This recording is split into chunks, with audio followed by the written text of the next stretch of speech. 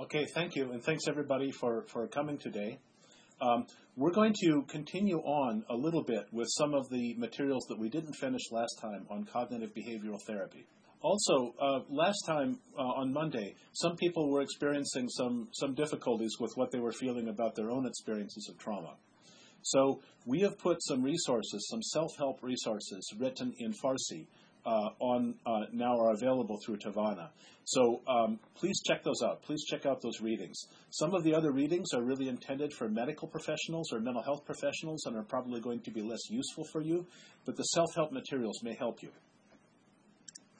Also, we will be posting and talking about some specific relaxation exercises as this course goes forward.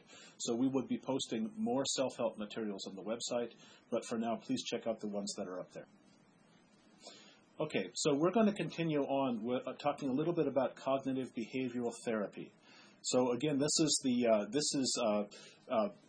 several components to this, and so we're going to summarize each one of them and then go through each one with a little bit more detail.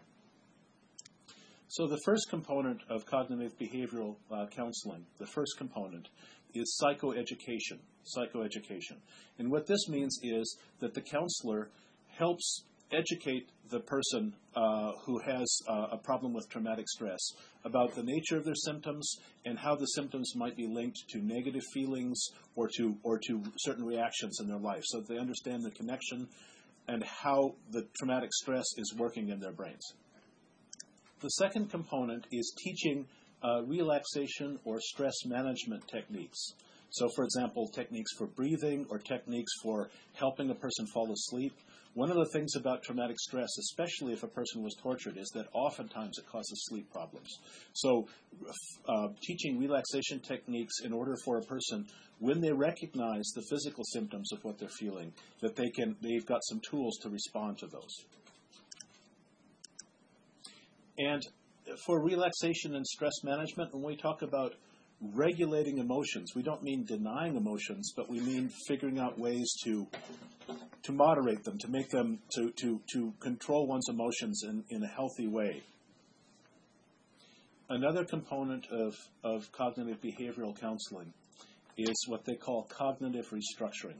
This is probably going to be a little bit difficult to translate, but cognitive restructuring means identifying unhealthy patterns of thought and learning a response to oneself.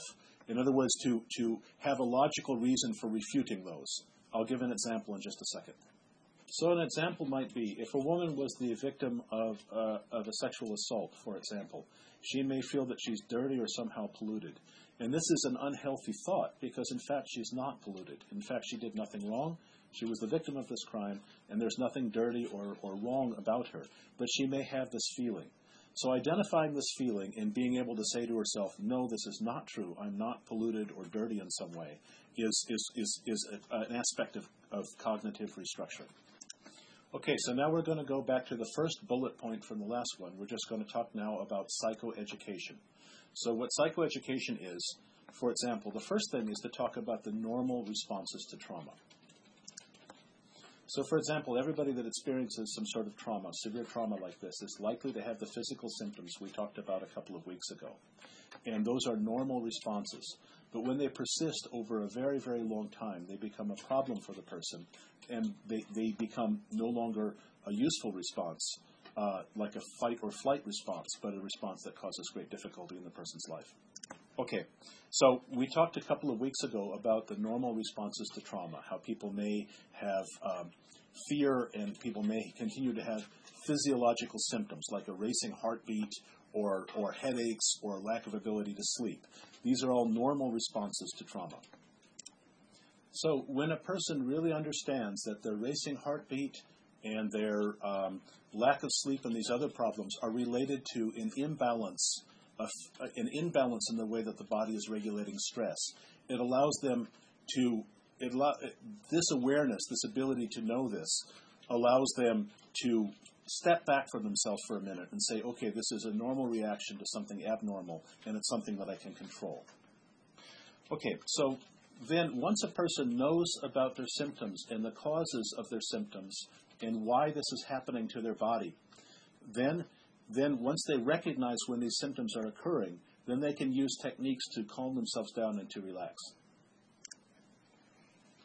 And so, for example, relaxation techniques might be paying very close attention to breathing. Breathing in and out very slowly and very consciously, being aware of one's breath and breathing with one's whole chest. Just breathing carefully and slowly and gradually doing breathing exercises, which we will talk about and which we will provide some guidance to you on how to do those. Also, another example of a relaxation technique might be we all have different ways of helping us go to sleep when we're nervous or upset or we're having difficulty. Somebody who's been tortured or has been traumatized often has a lot of sleep problems. So we all have these techniques. So maybe the counselor will work with the person to refine and improve and really practice some of these techniques. The one example might be what's called a body scan, where you feel, for example, the tips of your toes. Maybe you're trying to go to sleep, and so you start by thinking about or feeling the tips of your toes, and then the ball of your foot, and then your ankle, and then gradually work your way through your whole body up to your head over about 10 minutes. Just concentrate on the feeling of the skin, and so that you're not thinking about anything bad or negative, and so that none of the consequences of trauma are you're thinking about. You're just going over, feeling each part of your body mentally, so that to help you go to sleep. This is called a body scan, and for some people this works. Now, of course, everybody's different. So one of the goals of the counselor is to work with a person that's suffering from traumatic stress to find specific things that work for that person, and also to make a plan, because it's easier when you're working with somebody else to make a plan. So, for example, if exercise helps you relax, but maybe you're not very good about exercising at certain times, maybe working with a counselor to develop a plan of some sort, to put different activities in your life that cause you to relax. That sometimes is very helpful. And sometimes one of the purposes for the counselor is to help a person come up with this plan and to be able to stick with it. So now this term, cognitive restructuring, which again is one of these crazy terms that I don't know that there's a direct translation for. But that's learning the connection between thoughts and feelings and behaviors that causes one to have negative thoughts about oneself or just negative thoughts in general if one is suffering from depression or traumatic stress. So we use the example of a woman who is a victim of a sexual assault and feels dirty, and how she can be trained to remind herself whenever she has these negative thoughts that it's really not true. She's not dirty. She's not polluted. And a counselor can help a person come up with techniques of that sort. And I'll give one more example. Another example might be a person, maybe a man has suffered some sort of trauma and now he's a bit depressed. So he thinks negative thoughts about himself. He thinks, I'm not bringing in enough money for my family, or I'm not being a good father or a good husband.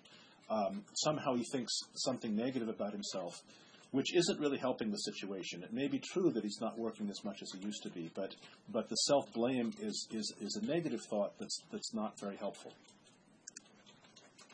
So, for example, the counselor may help the person always respond when those negative thoughts occur, to always respond with another answer in their mind. So, for example, if the person thinks they're worthless, maybe they can learn to remind themselves that that's not really true, that they have value, and that they have value for their family. And then the counselor can also work with the person on some exercises to help them, for example, to be more affectionate to their children or something of this sort. But the idea is to have an answer for when these negative thoughts occur, and then to have a plan so the person can practice doing some things that counteract these negative thoughts. Now, the only way this works is that if it's done consistently and the person practices.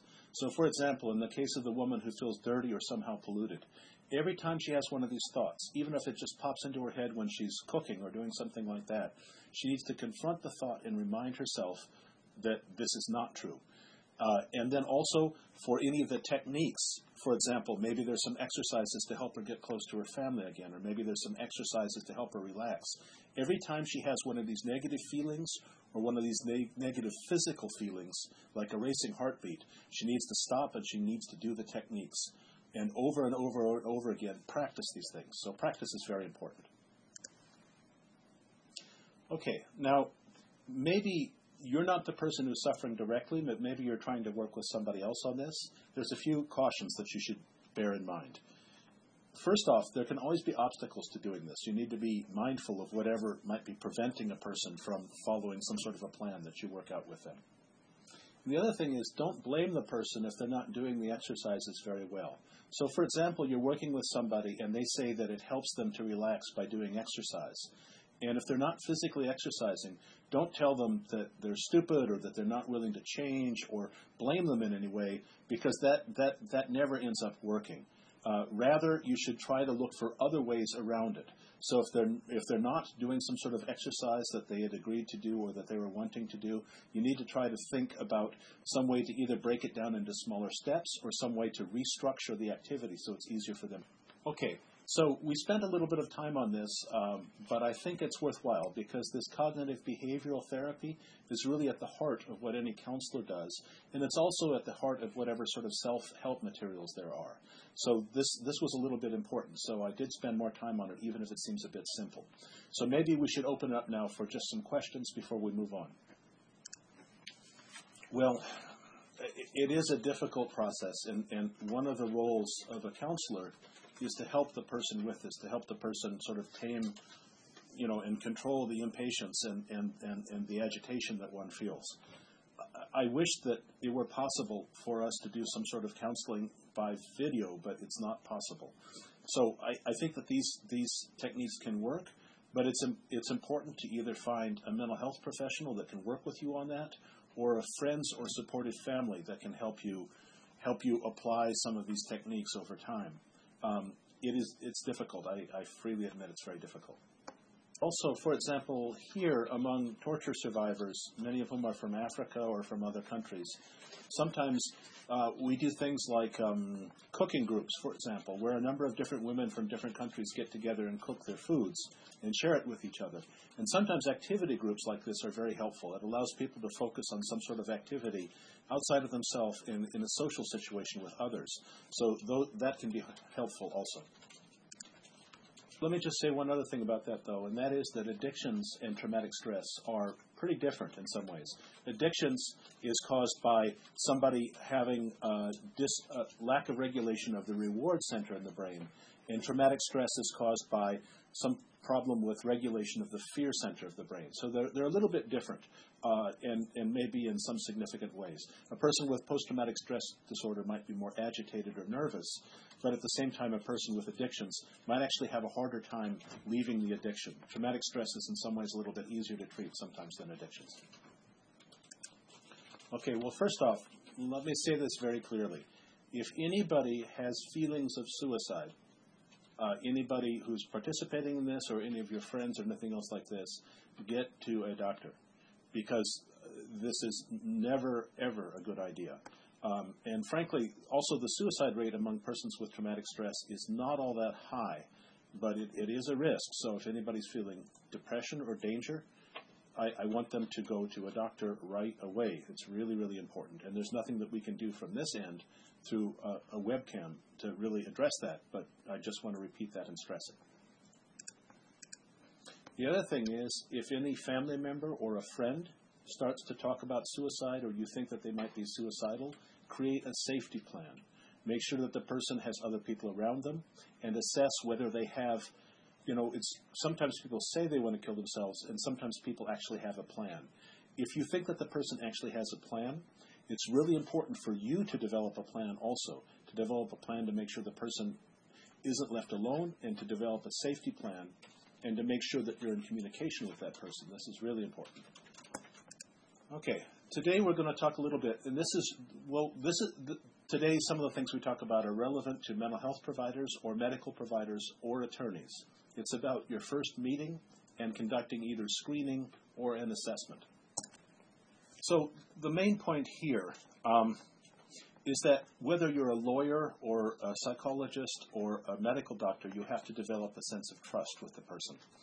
And the person, when they first come to you, they may either not talk at all about what happened to them. They may, have a very flat affect or not be communicative, or they may be very agitated. It could go either way. So one has to, when you first meet with somebody, the important thing is to establish a sense of trust and to be very aware of their state of mind, whether they're sort of shut down and very quiet, or whether they're agitated and a little bit nervous.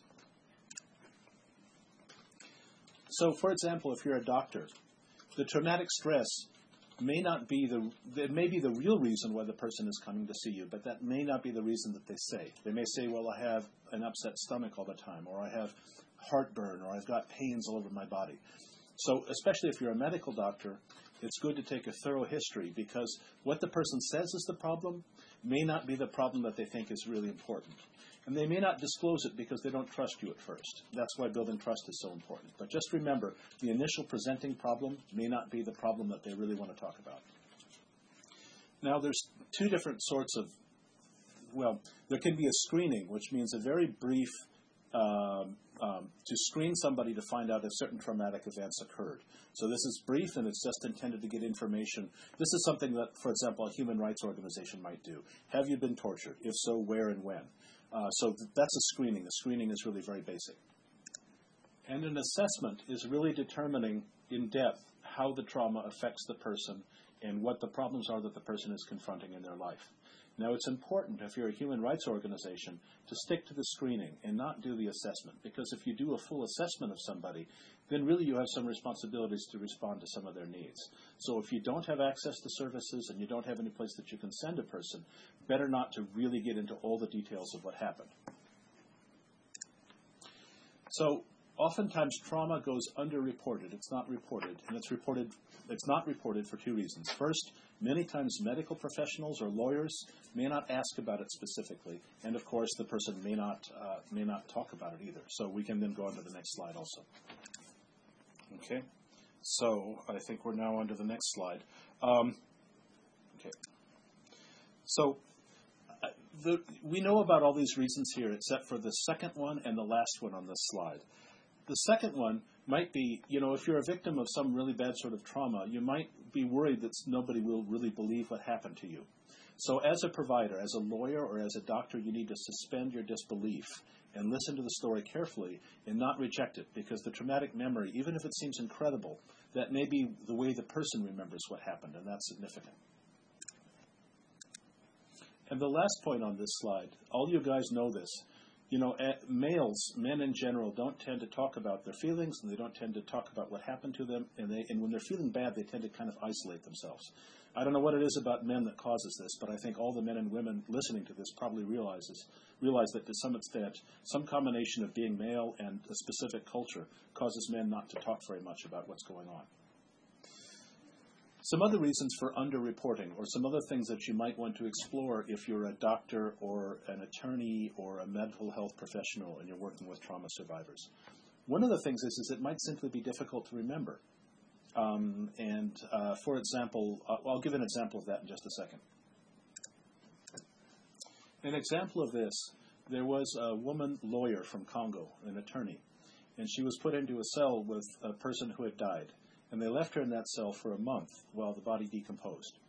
She'd been tortured also before this. But this was so horrifying that she blacked out the complete month. She was not able to remember, and she was not able to put her memory into sequence. She was not able to say, this happened at this point, and then this happened next, and then this happened next. So sometimes very bad traumatic incidents can really mess up a person's memory. And if you're a lawyer or you're taking testimony, this is something you have to be aware of, because the order of the memories may not be good.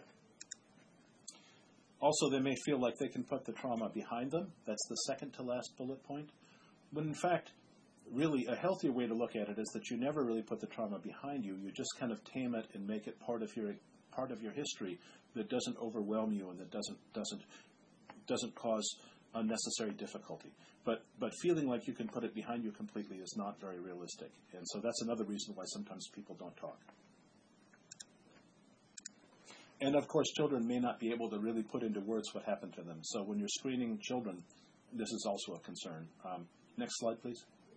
So another thing that can cause a person to be less willing to talk about it, and unfortunately this might be the case in Iran, when other people aren't talking about the same issue, and when people feel scared to talk about something, then that has a chilling effect throughout the society, and people may be less willing to talk about it. The last two bullet points we've talked about before. We've talked about at length that traumatic stress is not the same as mental illness, but people may think that it is, and that may also cause them not to talk. So now a lawyer or a doctor may not recognize trauma for a couple of reasons. One important reason is that oftentimes people simply do not ask about this as part of a normal intake. However, I think it is important and valuable for a doctor, particularly a doctor, to talk about this directly. And of course, a lawyer will want to know what happened. Any lawyer that's working with a case of gender-based violence really should ask what the nature of the violence is. Also, sometimes people don't want to ask these questions because they feel like they'll make the person uncomfortable. And while that's true, it's okay to ask directly about traumatic history if you're in a professional relationship with the person that you're seeing. So if you're a doctor or a mental health professional or a lawyer, you can ask these questions directly. And even though it causes discomfort, it's better to ask them directly and respectfully than not to ask them at all. And also, obviously in Iranian culture, if there's a concern about sexual assault, it's still important to ask the questions, even if it's embarrassing or if you think the person's going to feel shame. But of course, it's better to have a woman ask the questions, especially in Iranian culture. And it's also, you must assure them confidentiality, that the information is not shared. And after that, we can change to the next slide. Another thing is, if you talk to somebody and you just use the term sadama, you just use the term trauma, sometimes this is not enough, or sometimes this isn't direct enough to get the person to talk about it. If you suspect that the person was beaten up, then you can ask, did the police beat you? Or if somebody was, you think, if there was some other form of injury to them, you can ask using rather direct language. You have to be respectful, of course, but it's better to ask using direct language, because sometimes talking around it by talking about trauma or some other minimizing word they might not respond to that. And also, this is really for the doctors out there, but sometimes symptoms of traumatic stress, one might think that there's something else. So for example, if somebody's having a flashback, they may think, oh, they're hallucinating. Or if somebody's washing all the time because they feel dirty, they may say they have obsessive compulsive disorder. But so a doctor has to be really careful not to misdiagnose and has to take a history of trauma to make sure that they're not mistaking a symptom of traumatic stress for something else that's actually a mental illness. Okay, so back to traumatic screening. Usually it's only a couple of questions, and as I said before, it has to be clear and explicit. It has to ask exactly what happened to you. Now, don't interrogate, but be direct. The exception about being so direct is when it comes to sexual abuse, especially of children. So in those situations, if you suspect that, you might ask them about where they were touched and how they were touched, but not be quite so direct in how you ask the questions. And that's when it comes to children and sexual assault. It's better to talk to them and just ask them where they were touched and how they were touched. Also with sexual assault, remember that it's not just rape. There's other forms of sexual assault. There's different sorts of touching, and also even sex that's coerced, that somebody feels forced to do, even if it seems like it's voluntary, but they feel that they were forced. That's something to determine. Well, again, it depends. If the person's a mental health provider or a physician, then the information is significant. But now, I don't think that just a friend or anybody else should just automatically push for all this information. So these are questions to ask in a professional setting by a lawyer or by a physician or by a mental health professional. So I think in terms of personal relationships, like with a family member, you need to exercise a lot more caution and follow the other person's lead about whether they want to talk or not. And why this is important is, suppose you're a doctor and you suspect that something happened to somebody when they're in jail, but they're presenting to you with a lot of physical symptoms of things. Well, if you know actually what happened, then that helps you to screen for various things. You can screen for high blood pressure, for example, or you can screen for other sorts of problems that they might have, physical problems that are related to the events that they experienced. Also, if you're a doctor, maybe you can find a mental health professional to help the person. So, for example, if you're a doctor, this is why you want to ask these questions directly. One of the other things, if you're screening, you should ask about when the events occurred, and especially if you're working with anybody who's a victim of traumatic stress, you should ask about whether they feel that they're in danger currently, because that's significant information. And if you're a doctor or a lawyer or a mental health professional, if they're feeling that they're in danger right now, then you probably have an ethical responsibility to try to help them develop a safety plan. So it's always okay to ask about safety. Okay, this slide is this is really for physicians or mental health professionals. We won't spend much time on this. But basically, you just need to take a full history of pre-existing medical problems, And if you're a mental health professional, you need to talk about family relations and family problems. And you want to pay attention to socio and cultural factors. But again, this slide is really for those of you that are medical professionals or mental health professionals. The only other thing I'm going to say about assessment right now, and then we're going to skip ahead a little bit, is that with assessment, sometimes the person can be treated like they're an object, like they're a stone or a rock or a piece of meat or something, and just talked to, and not like a subject, like they're an individual human being. And this is one of the difficulties, one of the inherent difficulties with doing an assessment or some sort of screening, because you're asking a lot of questions, and if the person continues to provide services, it's important to switch out of this questioning mode and let the person respond more fully in the follow-up meetings and appointments. Okay. Well, I think that what we're going to do, since we only have about 10 minutes left, is that we're going to ask for some questions or discussion, and I may keep the discussion on gender-based violence for the next session, to start the next session. We're a little bit behind, but not too far behind. But I think maybe I have a question for you. Does anybody out there, do any of you have to do these sorts of assessments as part of your job? Well, we have 10 minutes to go. If there's no questions, we can go on for a couple more slides until we get to the one that says traumatic transference. But if not, let me just see if anybody wants to talk about, does anybody here have to assess or screen victims of violence as part of their job? Oh, we're going to talk about something called transference. So when you are talking with a victim of trauma of some sort, that may affect your own feelings toward that person. So, for example, an example of transference may be if you talk to somebody who's been traumatized or who's very depressed, you may feel some sort of anger at them. For example, they're not sticking with the treatment plan, or they're not doing what you suggest, or they're somehow depressed, and you think that they should just get over it.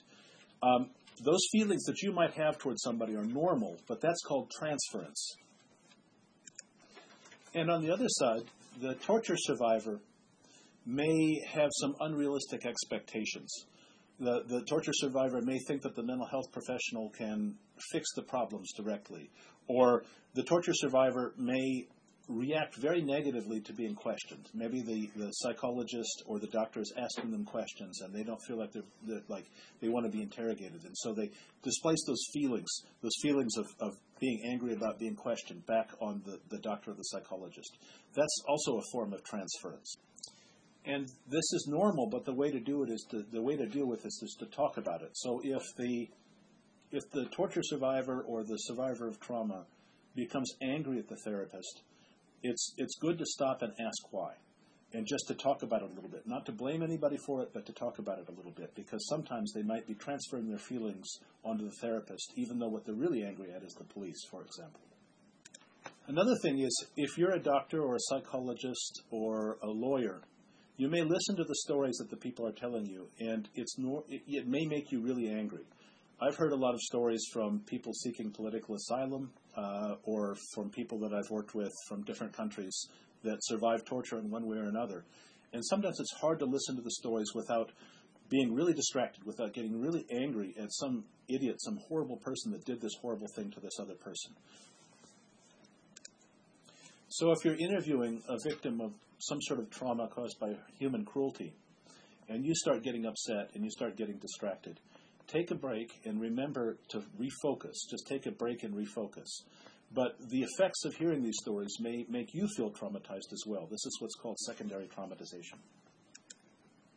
Sometimes there's something kind of contagious about trauma.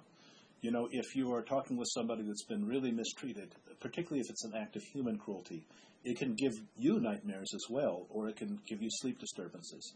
So you just have to be very, very aware of that. And then we'll go on to the next slide.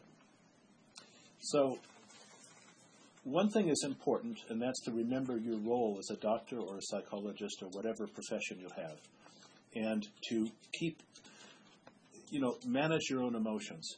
But the second thing that's most important is the last bullet point talks about caring for yourself. And the more you hear these really awful stories and these horrible acts of human cruelty, the more important it is to carve out time when you're not at work to do things that relax you and to give some meaning to your life, to sort of overcome the toxic nature of these stories, the horrible nature of these stories. This is really important. So now, on Monday, we're going to talk a little bit about gender-based violence, violence against women and girls. We're not going to get into that too much today. I did put up an article for those of you that can read English about female suicide by burning in Iran, which is kind of interesting. I'm going to see if I can find some resources in Farsi on this to put up also. But those of you who can read English, have a look at that article. And on Monday, we're going to talk more at length about gender-based violence, which is one of the most common forms of trauma in Iran. Well, it's a difficult question. One thing to remember is that children are very resilient. So if a child has other healthy adult relationships around, they usually can do okay, even if the parent has been traumatized. That's one issue. But then there's a few things that maybe the parents can watch out for also. So I'll let you translate that, and then I'll say the other thing. One of the difficulties sometimes, especially if the kids are teenagers and if the parents are not functioning very well because of traumatic stress, is that the teenage children may start taking on much more responsibility, maybe earlier than they should, for their family. This can be good or this can be bad, because sometimes the children can disrespect the parents or think that they're somehow weakened or somehow not able to do their job and start to lose respect for them. So this is a little bit of a concern, and sometimes this is the case with adolescents. Okay, maybe there was another question, but I was going to give an example. For example, when I was in high school, a very good friend of mine, his mother had been captured by the Japanese in World War II when she was a young girl herself, and she was forced into prostitution in World War II in Indonesia. And when she was older, she was very depressed and not really able to function. And her son had to really hold the family together. But at the same time, he became kind of wild. He participated in all sorts of very, very wild acts. He got somehow involved in drugs and alcohol a little bit, and there were other problems that she had with parenting them. And I think what kept him going well and what was important was that he had other uncles and aunts and other family members who were also adults in his life that could sort of counterbalance this and remind him and encourage him to continue to respect and support his mother. Another thing I would say, and again, these sorts of really big problems, there's no way to provide an adequate response in 10 minutes because it depends on each family. Each family has its own situation. But the other thing I would say is that if a person is feeling very depressed and having difficulty expressing emotion or affection toward a child, to make a plan, to write out some things that you can actually do, that you can do at certain times to reestablish or to make sure that the connection with your child is close. So if a person's feeling depressed, sometimes making an actual plan and then making sure that you do that plan is a good thing to do. Carving out specific time to spend with the child, for example. Okay, well, the first part of the comment is that these sorts of problems of raising children by somebody who's traumatized, there's not a good response that I can give within 10 minutes or so because each family is unique. And translate that, and then I'll give you the other part. Okay, and so, for example, but one thing that a person can do, if a person is depressed and they are not feeling social or they're not feeling like they want to be around their children very much or something of this sort, sometimes it's good to make a written plan to yourself. Not share it with the child, but maybe you and your wife or your husband, to make some sort of a written plan. So, for example, between this hour and this hour, I'm going to spend some time doing something with the child that the child likes, for example. And kind of set up a plan so that you have a lot of interaction with the kid. Because the kids will realize that something's wrong, but they still respond to your affection and your love. And the important thing, if you don't feel that you can do that, is to create specific times, little bits of time that you can concentrate on the child, even if you're feeling very depressed.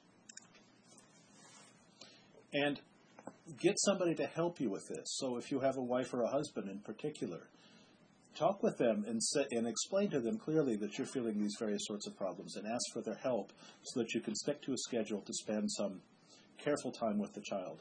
And also, communication becomes even more important if you're feeling depressed or traumatized.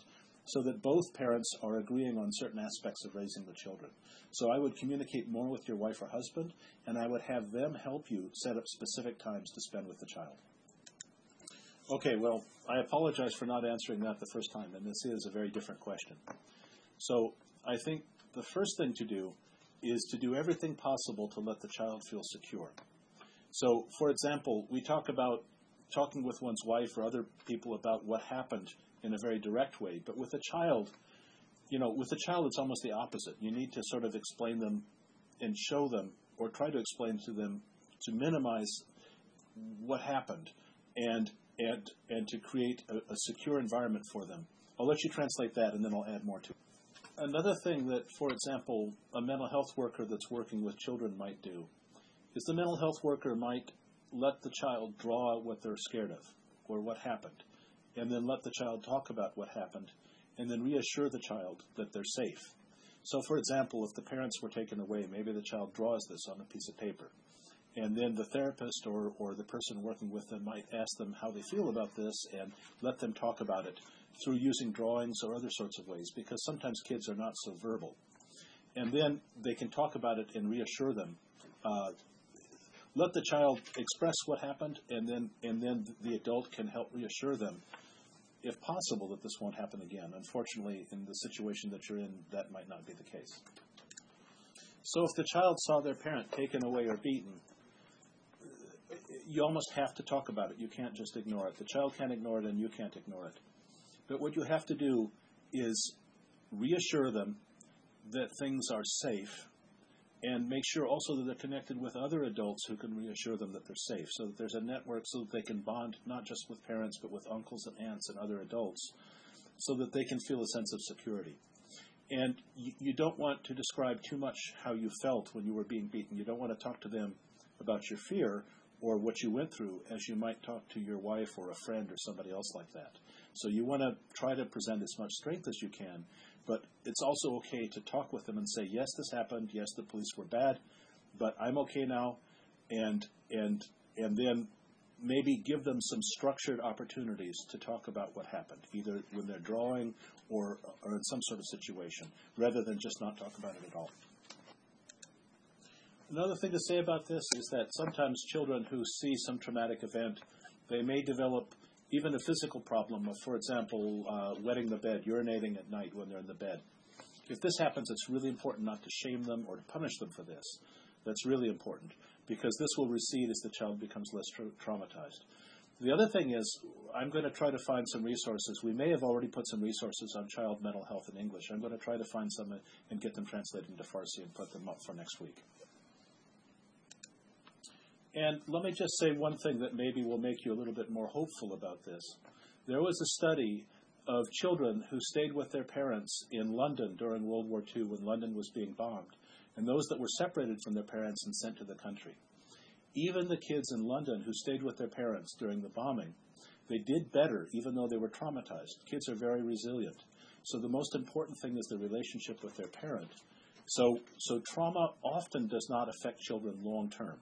So even if the child is very affected right now, remember that the relationship with the parent is the most important, and that kids who sat through the bombing in London did better than the kids who were safe in the countryside but separated from their parents.